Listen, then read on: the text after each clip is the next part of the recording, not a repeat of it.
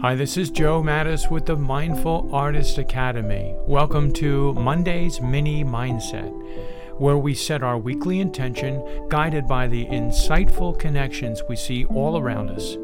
Join us on this mindful journey of artistic growth and personal development. Let's begin the week with purpose and inspiration. Today's topic is creativity. I used to think of creativity like it's a talent or some unusual gift a select few seem to be endowed with. But the more I explore creativity, the bigger the subject becomes.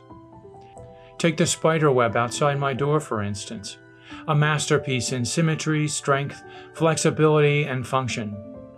The tiny creature that constructed it isn't aware of her mastery. She is simply a conduit of something underlying everything. If I inadvertently disturb her web, she'll recreate it without complaint and really without choice. While we humans and the webs we spin are no exceptions in the flow of creativity, we are perhaps distinct in our ability for self-awareness and objective observation. We craft language, concepts, and narratives to try to make sense of reality.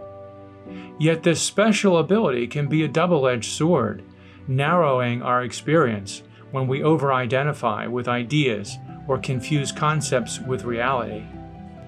If our thinking hinders creativity, how do we quiet the mind to access intuitive insights?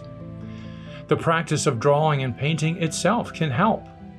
It allows us to become mindfully absorbed, each stroke a mantra, focusing our thoughts. Hours can pass like minutes as we melt into our work. In the depth of creative activity, we experience joy, peace, and a sense of meaning free from the obligation of some purpose. This experience has as much purpose as love, or music, or joy. Now, it should be said that real creativity isn't always benevolent. It serves both growth and pruning.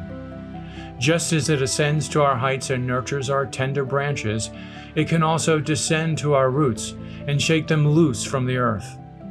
It thrashes and sifts us like corn, separating the kernel from the husk, grinding it into flour and kneading it into dough ready for the oven fire. Creativity does these things to grant insight to our hearts and connect us with the soul of living. It's a tall task saying yes to creativity, and we all begin with different capacities. So for me, the cardinal rule is self-care, acceptance, and radical compassion. Anything else is just me spinning mental cobwebs. This topic of creativity is a huge subject, and lots more can be said about it. I really would love to hear what your thoughts are. Until next time, let's find insight in all our experiences.